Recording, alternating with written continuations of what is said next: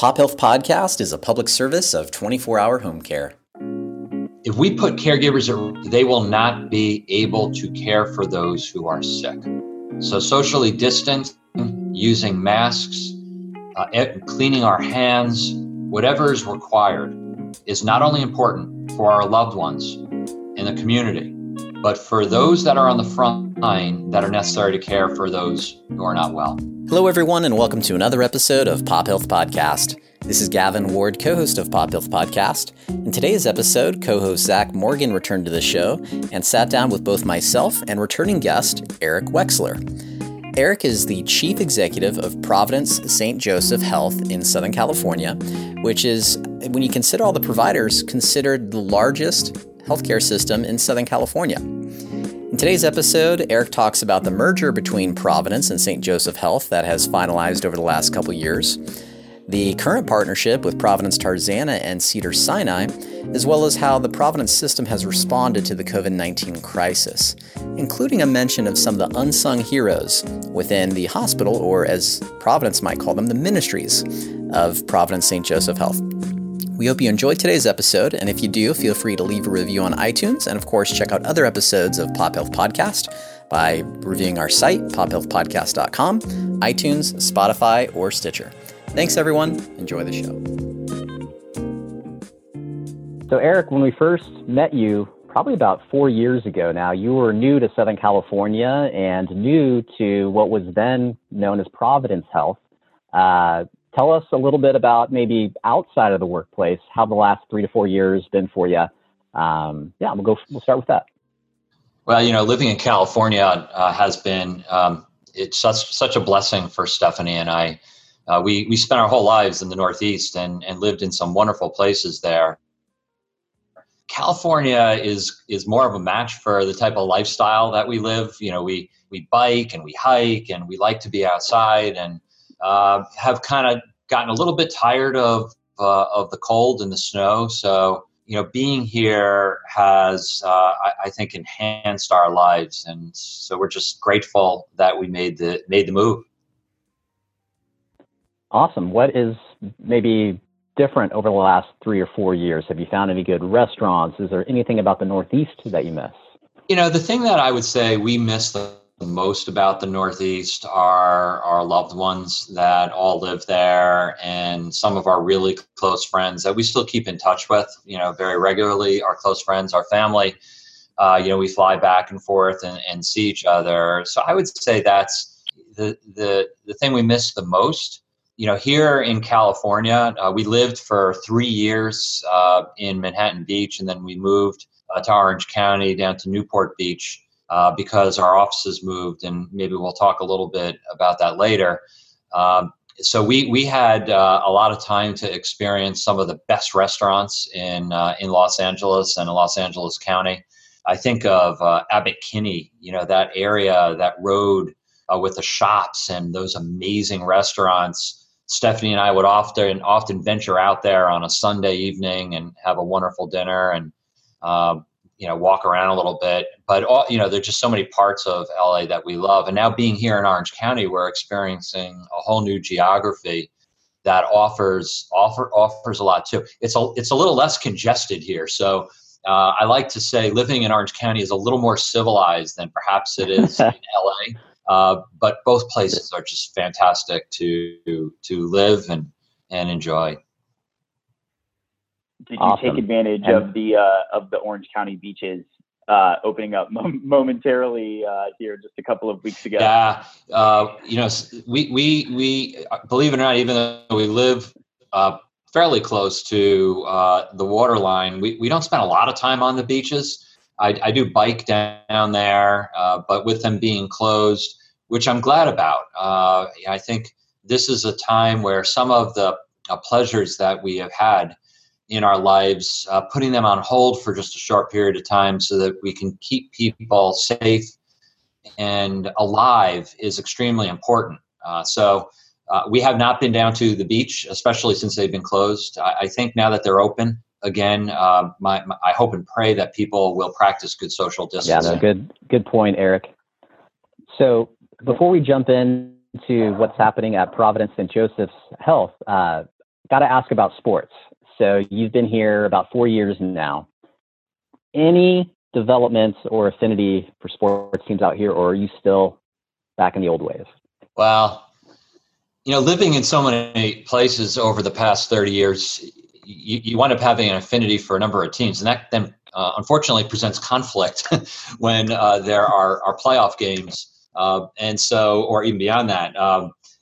Living in Boston, if you were not a Red Sox fan, then you would get beat up. So, just had to be a Red Sox fan, had to be a Celtics fan, and that was all good, and still keep an eye on them. Probably maybe more the Patriots than anybody. But to be honest, I've really fallen in love with the Clippers in LA. I think that team has a great spirit. I've gone to a good number of their games with a colleague and a friend, and we've really enjoyed watching them, and they are such they're how they interact as a team, and it reminds me of the importance of the work that I do, and how I find that team they work together in a way that shows appreciation and love for one another. And I often like to speak about how I need to lead with love, and others need to lead with love. It brings the right type of compassion and inspiration. And I find that actually with the Clippers, the Ravens, the Patriots and the Celtics and so on. But being here in LA, the Clippers have really pulled me in. Awesome. It's great to hear. I'm glad. As a lifelong Lakers fan, I won't hold that against you. But it is good to hear that someone has caught your heart there. Yeah, nothing the matter with the Lakers, nothing the matter with the Rams, and so on and so forth. But look, I could go through every team for you, so I won't do that. I'll just stick with the ones that are top of mind. I'm also a lifelong Chargers fan, so I get the lovable losers, like the allure of that too. So I understand. So it's so I get to take the conversation away from the more fun stuff and shift it back to, I think, what people probably are tuning into the podcast for a little bit. Actually, I'm going to segue it with something that you had mentioned before. You mentioned that you've gone under some significant changes geographically with the move. Can you expand just a little bit on that? And the offices have moved. How has that changed inside Providence? Yeah, sure. So 4 years ago, a little bit more than 4 years, about 4 years ago, Providence Health and Services and St. Joseph Health came together. St. Joseph Health had, at that point in time, a good number of hospitals in Orange County and in Northern California, in Texas, and New Mexico. And as you know, Providence has a good number of hospitals and ambulatory assets and otherwise in Washington and Montana, in Alaska, and so our coming together fortunately created a lot of scale for us.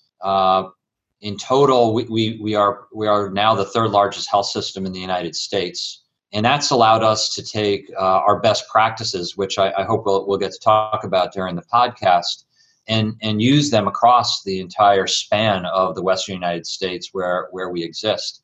But for us here in Southern California, it meant in my region of oversight that we brought together our hospitals and our physician practices and our ambulatory centers in Orange County, in the High Desert, and in Los Angeles. And we are now one region working together with one leadership team. And over the past 3 years, we have unified what we do together. We are, believe it or not, the largest healthcare provider in Southern California.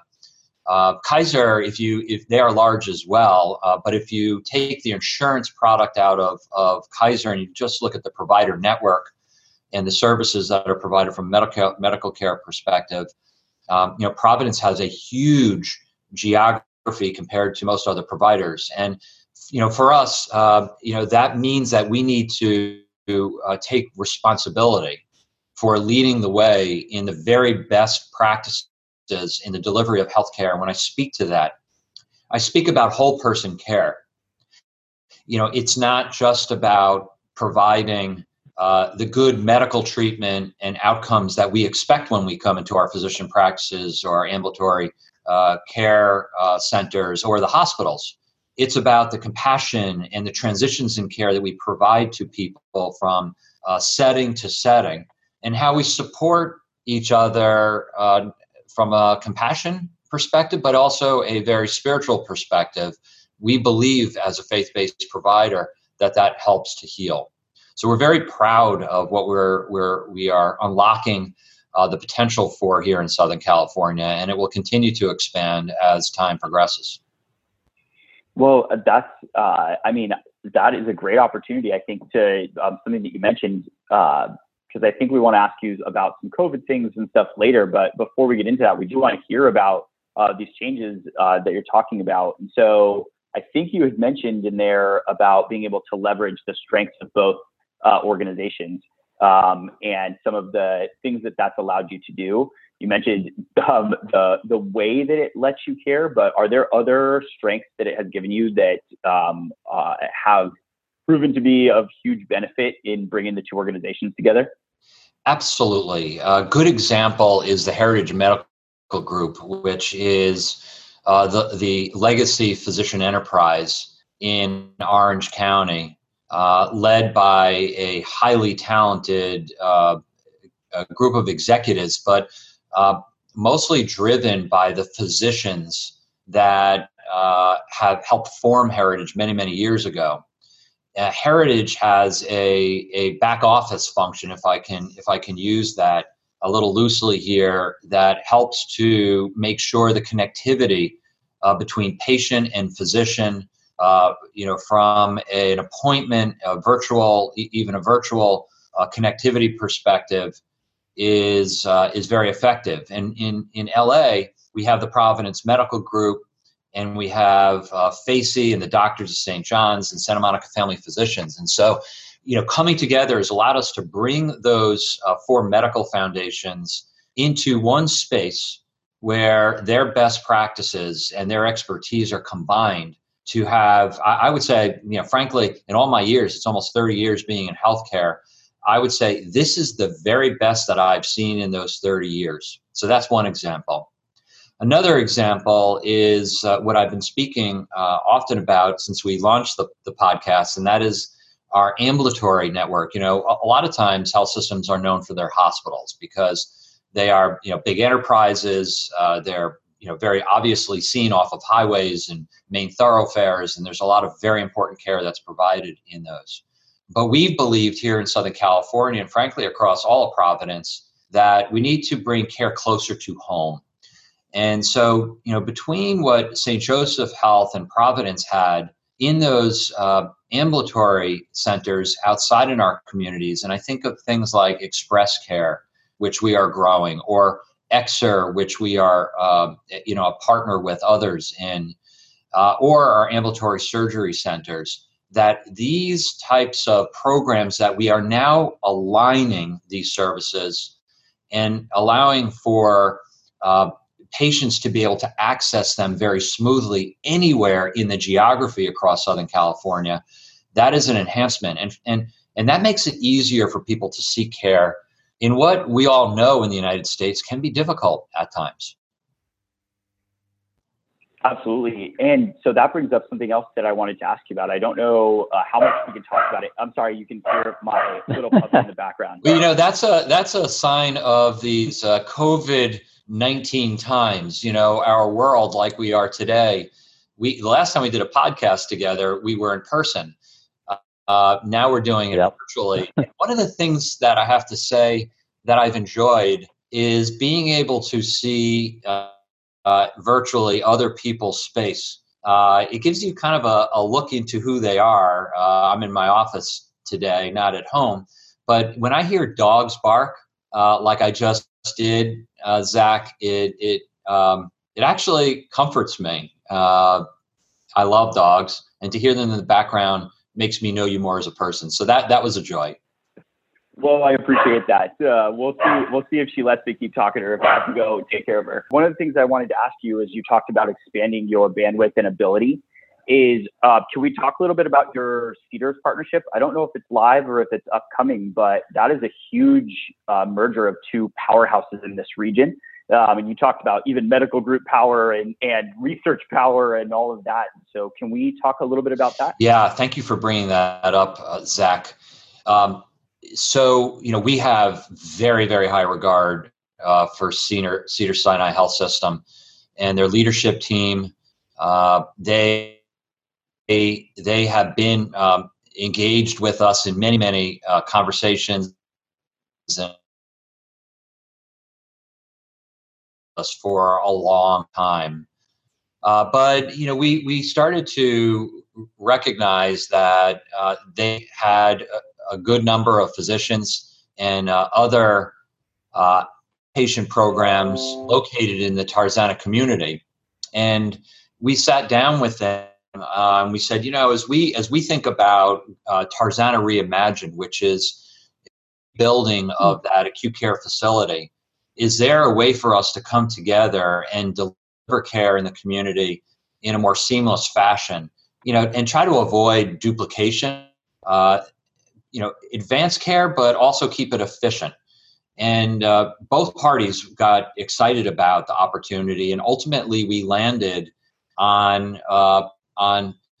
partnering at Tarzana Medical Center in a way that brought us together with a new governance board with Cedars-Sinai help to fund the construction of the new and improved facility there, and for us to work together collaboratively on our outpatient programs where appropriate.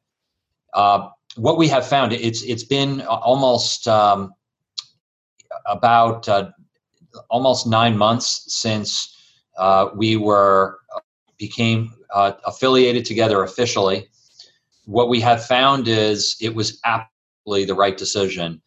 As we come together from a governance perspective and we think about our opportunities to increase access to patients in the community, we are absolutely aligned, and we continue to be inspired, in fact, about what can be done there. So we believe that this will be an example for other ways that systems like Cedars and Providence can come together. Two faith-based organizations, one of the Jewish faith and one of the Catholic faith, and there's a lot of commonalities there, but come together and advance care for our community. Awesome. I'm not sure if you're aware, Eric, but we actually had Dale Surowitz on the show, I think last year, and I was at an event in April of 2019 for an organization called Liberation in the San Fernando Valley, and Dale was introducing an award winner, and he mentioned the Cedars Tarzana partnership, which I wasn't aware of at the time, and had the opportunity to meet him that evening, and he was gracious enough to be on the show last year where it was in the early stages. So it's kind of cool to hear your perspective 9 months or maybe a year from when I spoke with Dale. And it's also cool to hear his story that he used to ride his bike before the hospital was even built. And I'm sure you probably know this. Oh, I do. Dale has been in our organization and the predecessors of our organization for 26 years. But the fact that he grew up in that community and he used to ride his bike by the site where Tarzana is today on his way to school, and that he helped create the Providence Cedars-Sinai relationship at Tarzana is perhaps one of his best accomplishments. And we're honored to have Dale as a member of our senior leadership team, and is an absolute pro at leading in the healthcare space. Nice. Well, hey, if the Red Sox and Dodgers end up in the World Series again, I think you should sit next to each other. Yeah, I'll do that. All right, moving right along. Let's talk about COVID, which I know has been in the news constantly. And we didn't want this show to be, COVID focused, but we do think it's important for you to share, maybe with the healthcare community. Our audience are healthcare professionals. The public does listen as well. Tell us about your response to COVID-19. Yeah, this pandemic been quite the learning experience for us around the world.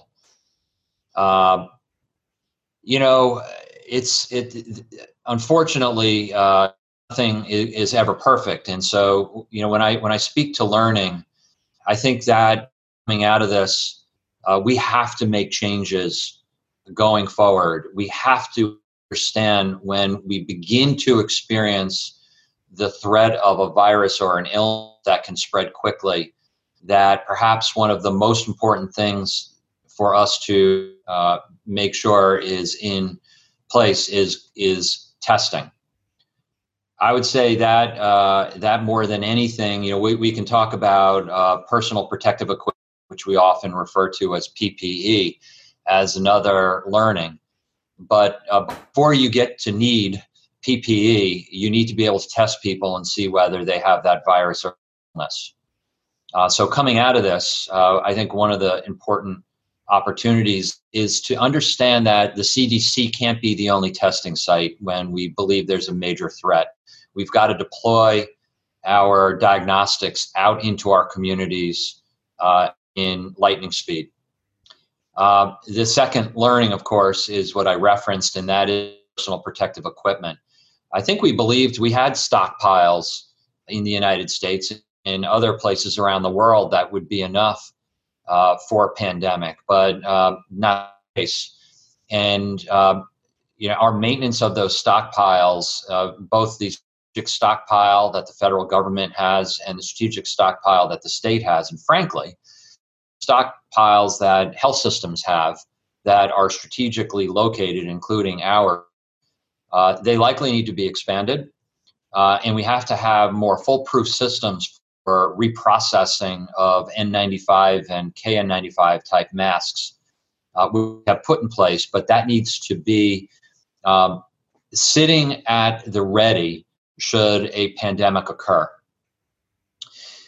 In this particular pandemic, and go into other pandemics, the things that we have put in place, including social distancing, they are hard.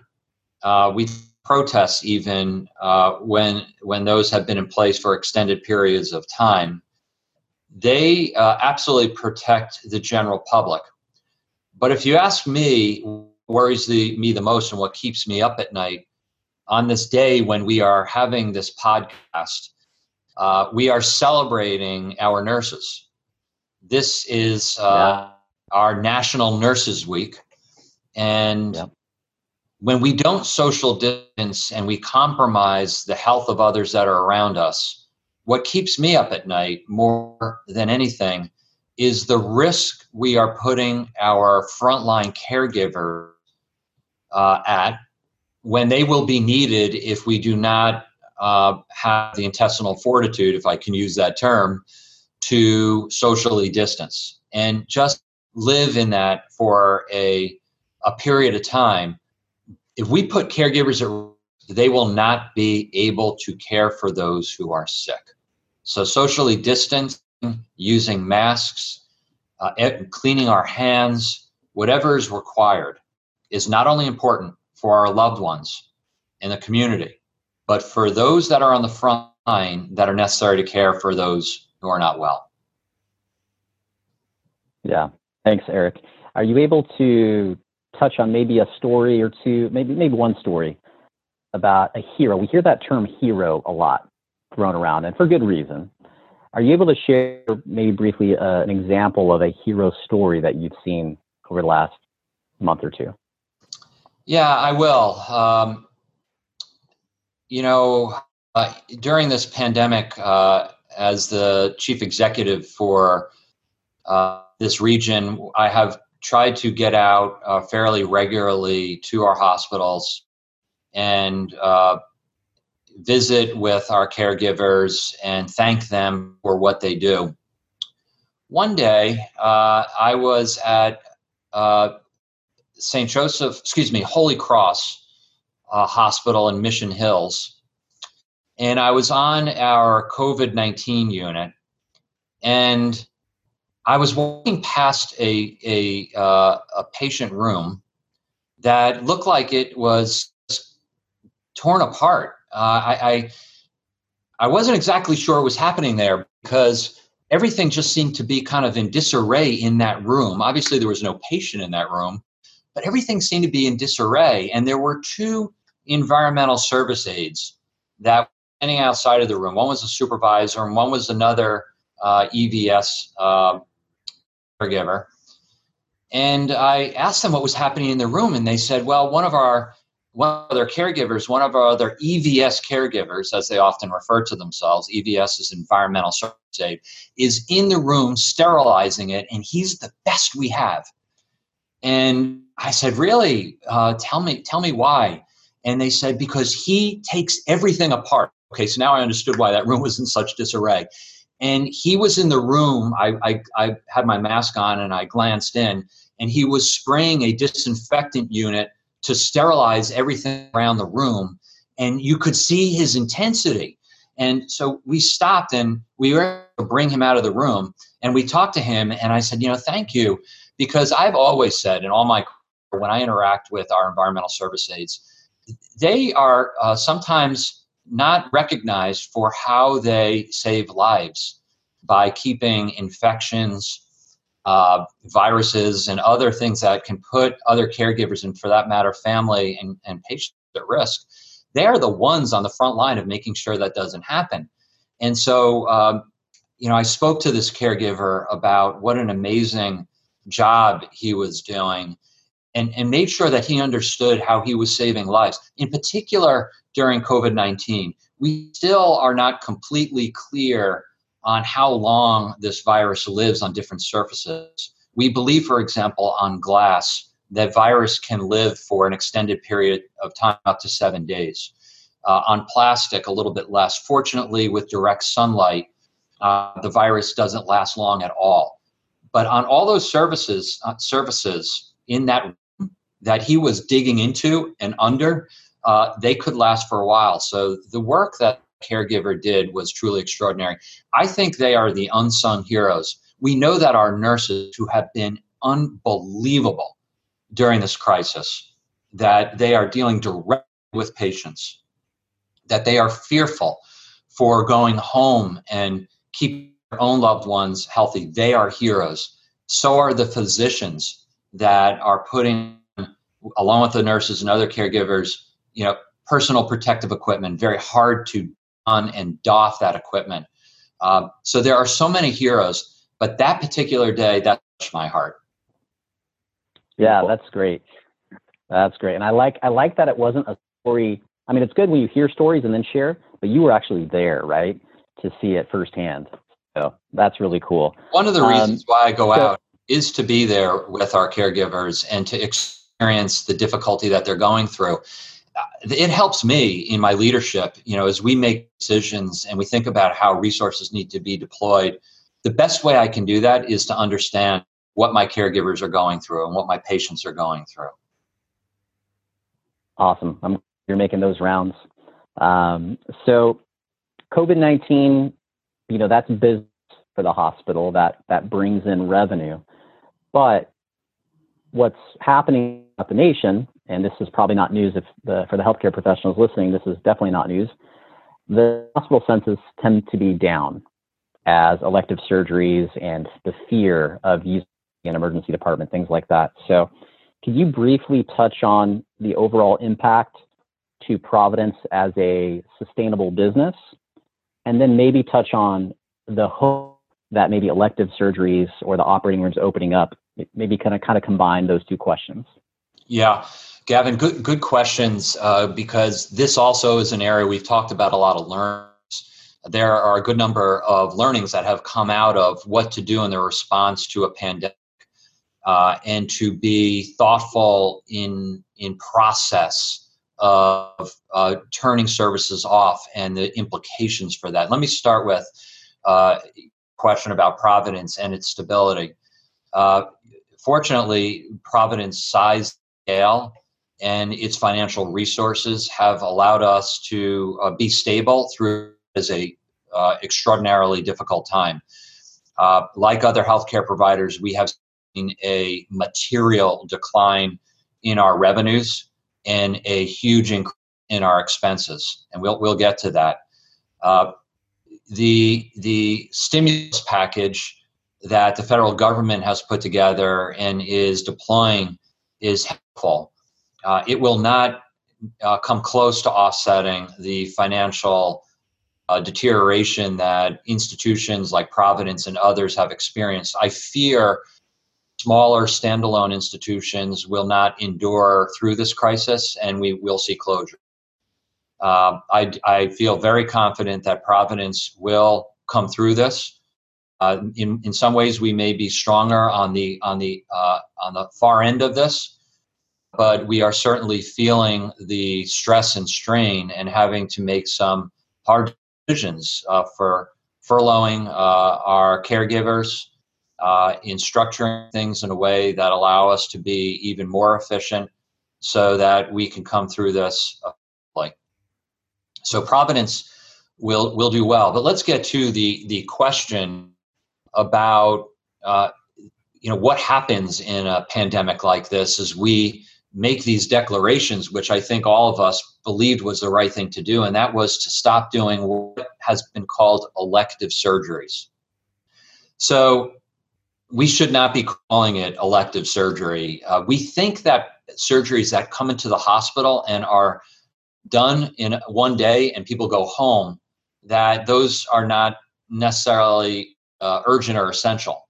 We have called those elective. And so when we went into this pandemic, a lot of states and even the federal government and frankly health systems turned off or suggested that quote unquote elective surgeries should stop. And what that wound up being was almost all of our outpatient surgeries. Only surgeries we continued to do were emergency surgeries where patients remain on an inpatient basis. There were still some outpatient surgeries. As a healthcare provider, I think we in the United States have to reterm these surgeries. Elective could be cosmetic type surgeries where it can wait. Maybe even knee surgery, for example. I have a meniscus that I think needs to be corrected. I'm walking fine. I don't run as well, but that can wait, for weeks and even months. But there are a lot of surgeries that are essential surgeries, tumor excisions, for example. Surgeries that are life and death situations that cannot be put off. And when we went into this pandemic and we said, cancel elective surgeries, many of those across the United States were canceled. Yes, that had a big revenue impact on us, but more importantly, it put people's health at risk. And I think people got nervous about coming to the hospital and getting COVID-19. Hospitals, turns out, are the safest places to be because of all the procedures and even what I talked about that our wonderful EVS colleague performs every day. And transmission of COVID-19 in hospitals is very rare. So let me go to another extent, talking about our emergency departments. There are patients that have not come to our emergency to patients that have in the past when they didn't feel well. They may have chest pain and they thought that they could tough it out at home. People have died because of that. We have an example of a patient, a lady who was having symptoms of stress at home and thought that she could endure and get better by herself. And she came days later, and it was too late for us to administer clot-busting pharmaceuticals that would have allowed her to have a lifestyle that she had before, and now she is permanently paralyzed. So we have to be very careful, and we will be the next time a pandemic occurs, and I believe it will be in our lifetimes, unfortunately, that we don't just turn the machine that is so important to providing health and safety to people off, that we compartmentalize that care. We can do that. We can do it effectively and still provide care to others. Thanks, Eric. That's a really good story. And you're the first person who, there may have been others, but you're the first person kind of helped to redefine what elective surgeries should, maybe be defined as in the future. So I appreciate you sharing that. As we get close to the end of the show, I wanted to ask, while you guys are going to be okay, I'm sure you won't turn away any support for your hospitals or ministries, as you folks refer to them. How can people support Providence St. Joseph Health in Southern California? The outpouring of support that we have gotten, it's been incredible. People have arrived at our hospitals with food for caregivers. I know of a benefactor in Burbank. I hope they won't mind, but Eddie and Murphy Romano that have been leading our capital campaign for the emergency department there, that found ways of putting together protein baskets for our caregivers, and those protein baskets were brought to inpatient units in our emergency department. People on breaks just to have a little nosh of something to give them energy. We have also had many donors, including one give $100,000 to support bringing either equipment or supplies that are needed so that we can surge during the crisis. We had a strategy and we implemented it to be able to surge 40% above our 100% capacity, so that each of our hospitals could have 140% of capacity for our most severely ill patients in our ICUs and on our monitored units. So Arnold Schwarzenegger, our former governor, recently gave 10,000 N95 masks to Providence St. Joseph to use those across our ministries and provide those masks to those that are caring for patients with COVID-19.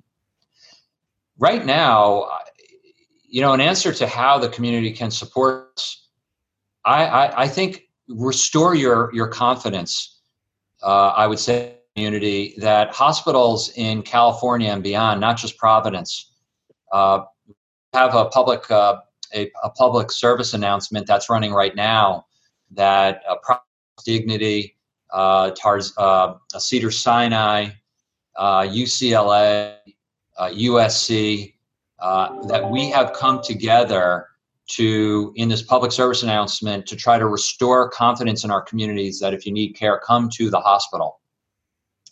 I think that's the most important thing right now, Gavin and Zach, that if our community could support us, it would be in knowing that we are a safe place to receive care. Two reasons for it. One, and first and foremost, is for our patients in the community to take care of themselves so they don't put their lives at risk. But also to begin to get health systems, our physician offices, our ambulatory care centers back up and running in their full fashion, so that our caregivers can get back to work, so that we can continue to keep the health system healthy and safe and functioning well. That would be the most important thing. Have confidence that we are doing this and we're doing it well for you. We would never put our patients at risk. Fantastic. Thank you so much. I know that it's been busy. We talked about it earlier. You are the lucky ones that has a place to go and work. You got to see our home offices and hear some of our home work companions. I appreciate you being nimble through that. But this. I'm back. I think Gavin. I think Gavin mentioned earlier, and I really liked the way that he put it. That the COVID stuff is not the point of this podcast, and it's not what we want the podcast to be about. But it's such a relevant topic and something that is important for people to hear. And not only that, it's important for people to hear that our leadership is calm and confident. And more than anything, I think that came across today. And it was a pleasure having you on again, Eric. Thanks again for sitting down with us. You join a special group of repeat guest that isn't very long. The list isn't very long. So thanks a lot for your time today. Thank you. You guys hear me? We can. Eric? Oh, sorry, Eric, to reply to Zach there, but I think the recording will be fine, even though my thing popped off there for a second. So well, it was all smooth on our end. Yeah. Yeah. What I just want to say in closing is I have so enjoyed. I think this is our third podcast together. When you reached out to me and said you'd be willing, I jumped at the opportunity. I always enjoy speaking with both of you. Make myself available for future opportunities, and thanks for all that you're doing to keep the public informed of the important things that are happening in healthcare. You are a gift to us. Oh, thanks, man. Thanks everyone for tuning in to another episode of Pop Health Podcast. We hope you've enjoyed today's episode, and if you have and want to check out other episodes, visit us at pophealthpodcast.com, iTunes or Apple Music, Spotify, Stitcher, and now YouTube as well. Take care.